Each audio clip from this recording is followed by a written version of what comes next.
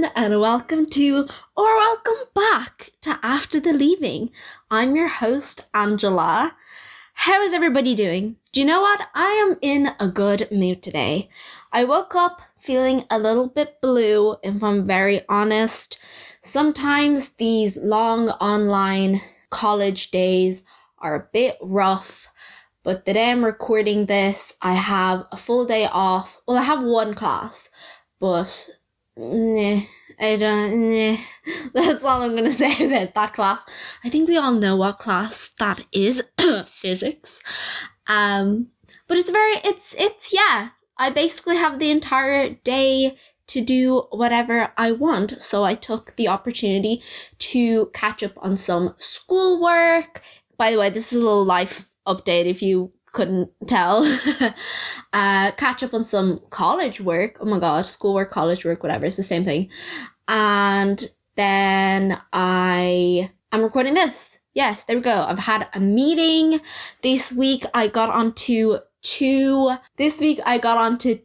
society committees. So I joined Speakeasy, which is a public speaking society, which I think is a great idea. And obviously I have this podcast so I can speak, but I got marketing assistant, which is very appropriate since I'm studying marketing in college. And then I got podcast coordinator for a women's magazine that I'm part of called Her Campus. So I will be getting that up and running. You will be hearing about it loads in the future because I want you guys to listen to it, obviously. Yeah, I've had loads of events that I've gone to this week that have definitely cheered me up. I haven't felt as lonely this week. And the work is definitely starting to pile up, but it's manageable. Do you know what? I just Google Calendar everything. She is my baby, Google Calendar. Oh, don't know where I'd be without her. And everything is all good. Before we get into this super important episode, very important, NB that. Is that still a thing in schools, NB? I remember my history teacher told me it means nota bene in Latin, which means very important. And she'd always say, NB that, NB this, NB that. And it just kind of stuck with me. Is that a thing in all schools? Do people know that? Anyway, super important episode that I want you guys to listen to and share with your friends. Make sure you tell me what guests you want to hear, or do you know of any people that I could get in contact with, or you can get me in contact with that you guys want on this podcast, because I kind of had my friends over the summer, but I want some proper people, if you know what I mean. Also, go follow the Instagram at After the Leaving Podcast. I am super active on there. I post things I'm doing throughout the day, little "you got this" messages, and it's a fun time overall. So without further ado, let's get into why exam papers are so important and why you should use them right now, and then some things about marking schemes and how to use them correctly. Okay, let's get into it. So for anyone who's unfamiliar with what past papers are, which I don't know why you wouldn't be familiar, it is basically a book with all the past exam papers that have existed in that subject. Yeah, that's the best way to explain what they are. They have every single question that has ever come up in the exam in every subject at higher level and ordinary level. I think the higher level book is red, the ordinary level book is blue, and I think common, so that's still a thing, common level. My god, I have been out of school for 6 months and I've already forgotten the colors. I think common level is yellow and then foundation is turquoise. I don't know why you would need to know the colors of the books, but yeah, you can get them in any shop. They're pretty cheap. I don't know why people are so hesitant to buy the physical copy. I personally bought every single subject and they were €4 each, 5, depending on what shop you get them. Now you can obviously order them online, but also you can get them on the State Examinations Commission website. And you actually have to do a little bit of digging. So I'm sure everybody knows how to get the past papers online. If not, just look up whatever biology 2012 past paper leaving cert and you should get there. But past papers are so important, and here is why. So firstly, you get every single exam that has ever come up. And if you do every single exam that comes up ever, it will pretty much get you used to the layout of the exam. It shows you what type of questions that could come up. So how it's divided, say section A is short questions, section B could be like a document, or for science, it's like the experiment section. And then section C is usually long questions. Yeah, in most subjects, they're long questions. So it shows you what type of questions that come up, how much you need to write for them. I know for the science ones, sometimes you could get away with like one word for short questions, obviously not for long questions. Please do not put down one word for long questions.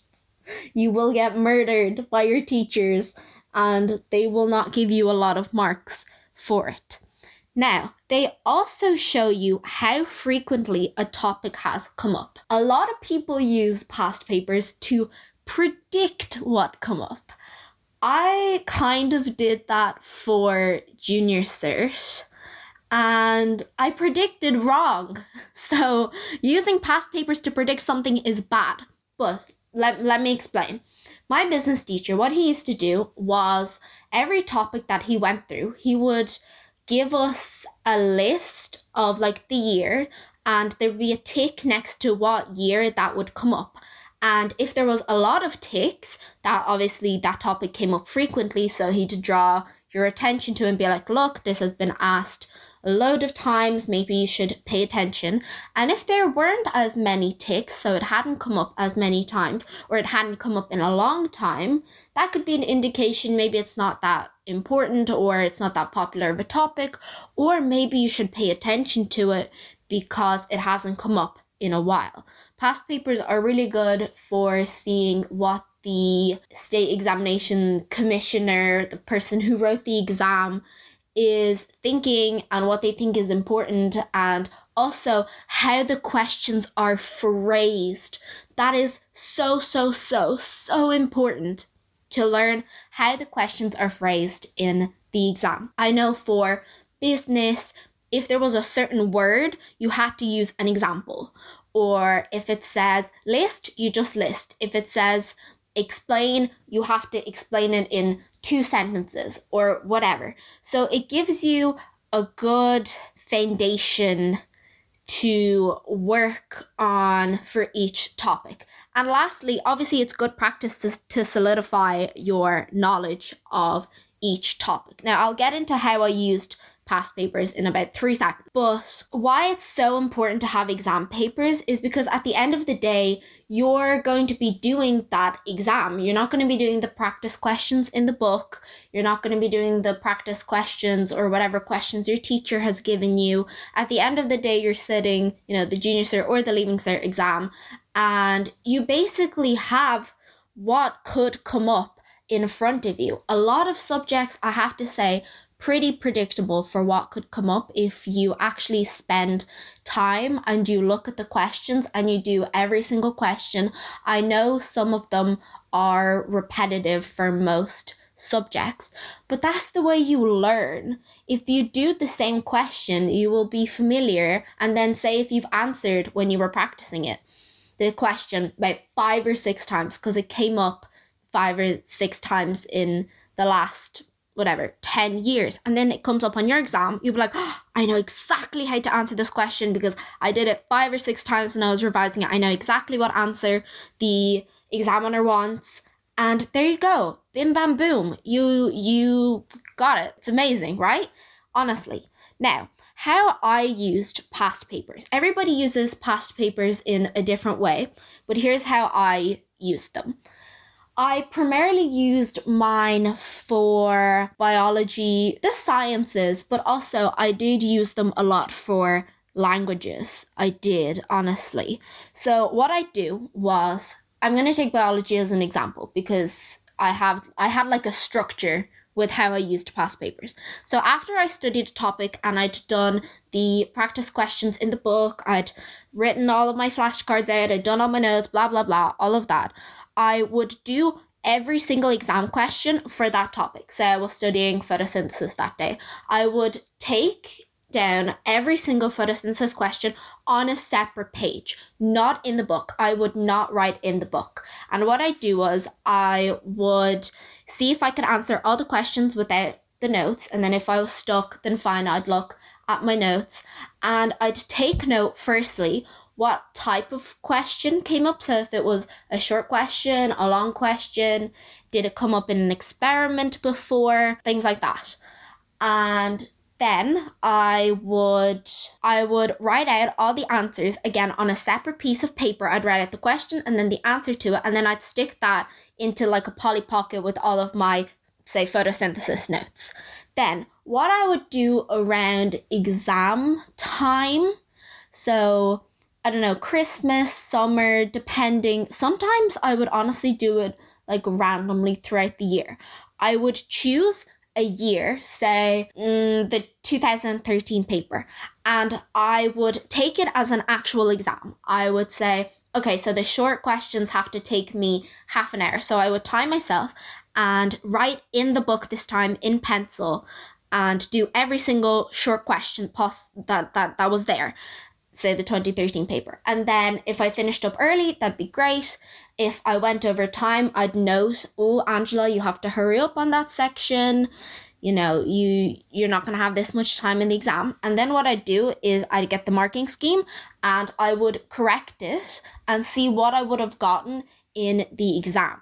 That was super, super beneficial when it came to like just any subject, really. You basically had your own mock exam. But the thing with that is you need to be really strict with it. You really need to plan out, say, if you're going to do an entire exam paper, then, okay, so say you have 3 hours to do it in the actual Leaving Cert. You carve out 3 hours of your day or of your study time or on a weekend or whatever, and you sit down and you time yourself. That is the best way to use exam papers if you're doing a full one and not just specific questions from specific subjects.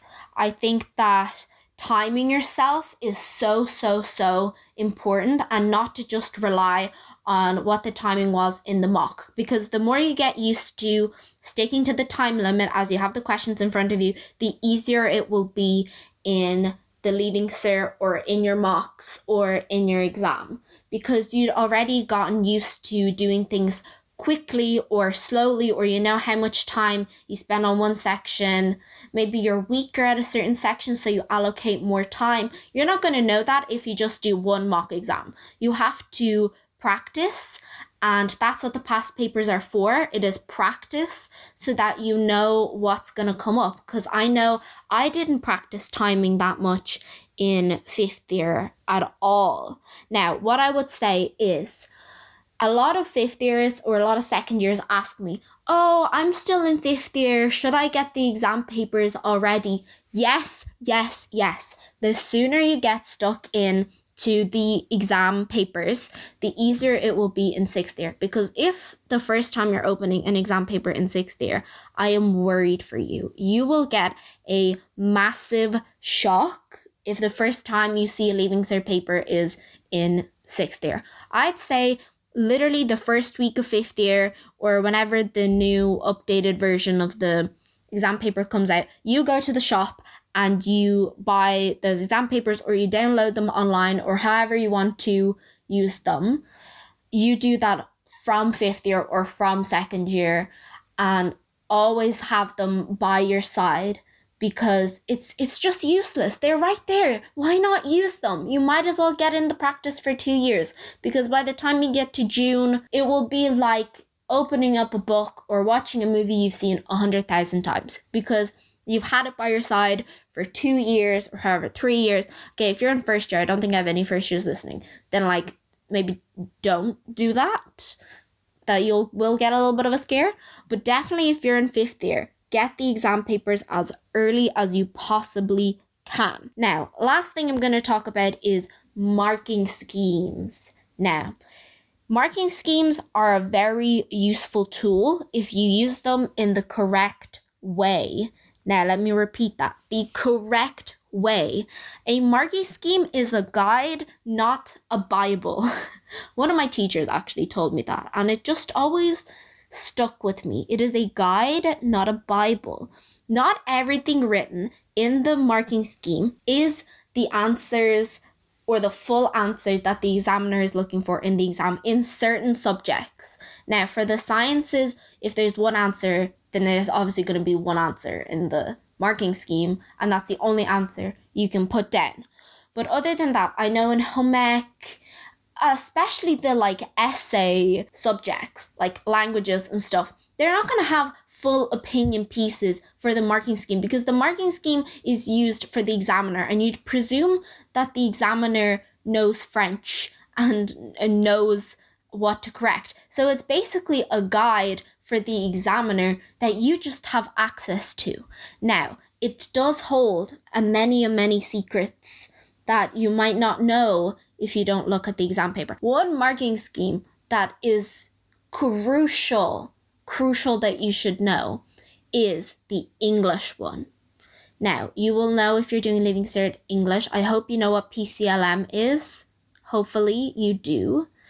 PCLM is explained in the marking scheme so well. And if you follow that structure, you will get very high marks. So look out for the English one.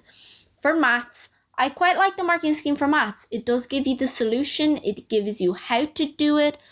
And I'm pretty sure there's some websites that give you full breakdowns of what the sum is. But please do not take the marking scheme as Bible because you'll just miss out. You have to expand on some of your answers, and what is in the marking scheme could not be enough for you to get full marks. Remember, it is a guide. And lastly, please don't cheat with them. Please don't do that, okay? Use the marking scheme as a tool for you to learn. Wow, I sound like some sort of guidance counselor right there. But what I used to do was, if I had a comprehension due for a language, I would just look up the answers to the comprehension and just not do the comprehension at all. Now, you're not learning that way, are you? Why do I sound like such a mammy? And I'm here to be a sister kind of figure, not a demanding mother. But I think that if you're just cheating off the marking schemes, then there's just no point in you even trying to study. If you've studied all the things you need, you should be able to answer the questions without having the marking scheme at your nose. Please, the marking scheme is the last thing your hands should be touching before anything else, basically. So yeah, I've talked a lot and I feel like I've talked very fast. If anybody has any questions on past papers, make sure you DM me at After the Leaving Podcast. I'm on there basically every day or every second day. And yeah, I hope that was helpful, and I'll see you guys next week, or I'll hear you guys or whatever. Bye!